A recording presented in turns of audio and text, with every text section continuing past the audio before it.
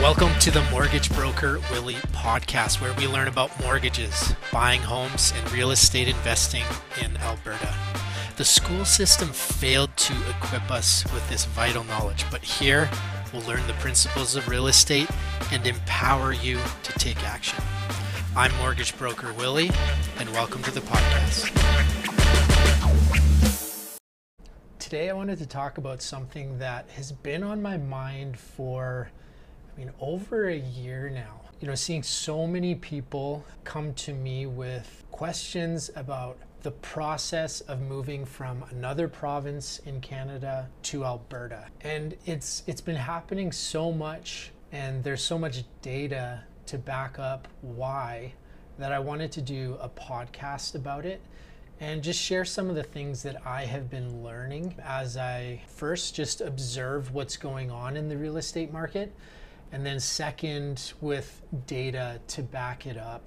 So a lot of the numbers, all of the numbers that I talk about in this episode, I'm gonna put links in the show notes just so that if you wanna look into this yourself and track things, you can know where to find the information. One of my friends on Facebook shared a stat that kind of blew me away. And I was like, is that real? So I went and did some more digging on the province of Alberta's website and looked at the statistics myself, and it was true. But over the last year, we have received net migration. So the total increase in population over the past year in Alberta is 180,000 people.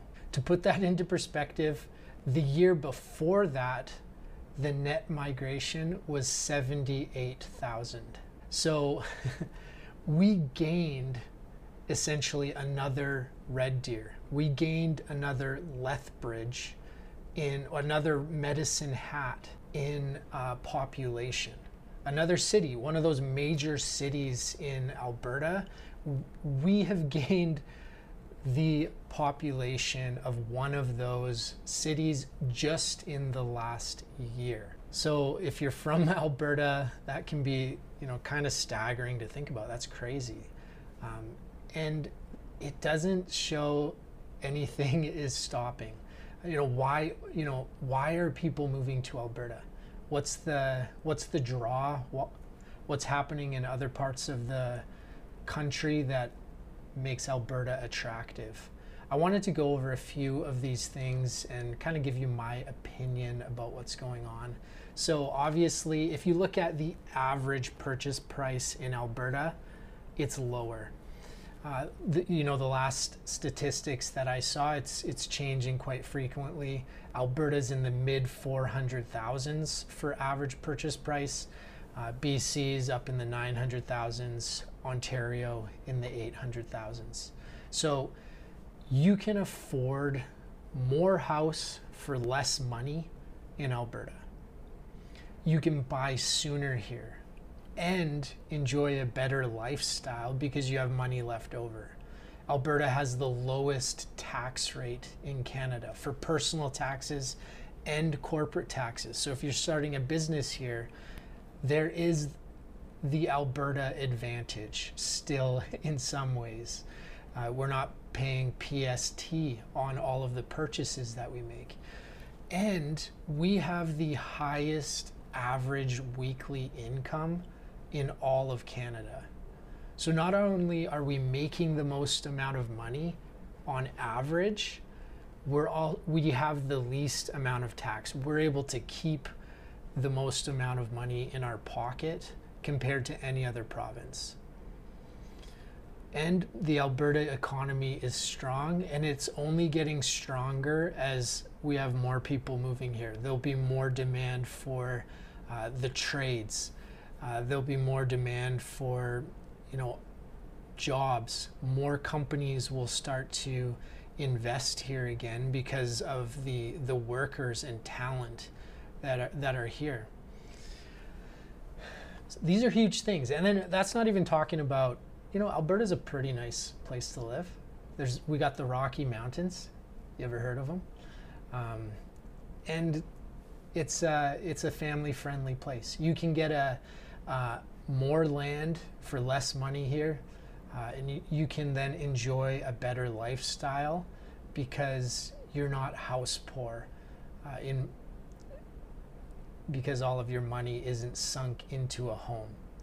So there's so many advantages, and I only scratched the surface of it. The statistics that I spoke about in this podcast, I'll have links in the show notes to all of those things, just so you know that I'm not just pulling numbers out of nowhere. But it's real. I've helped quite a few different customers get pre-approved, and I've helped a few purchase here in Alberta over the last year, and it only seems to be growing. And I think this is, the list of reasons that I shared with you. A lot of those are very real for people. They can come here and retire. Let's say they sell their home in Ontario or BC, and they put in the bank $500,000 and then move here and buy a nicer home with more land, and they have $500,000 for retirement. It's a hard thing to argue with when you think about that.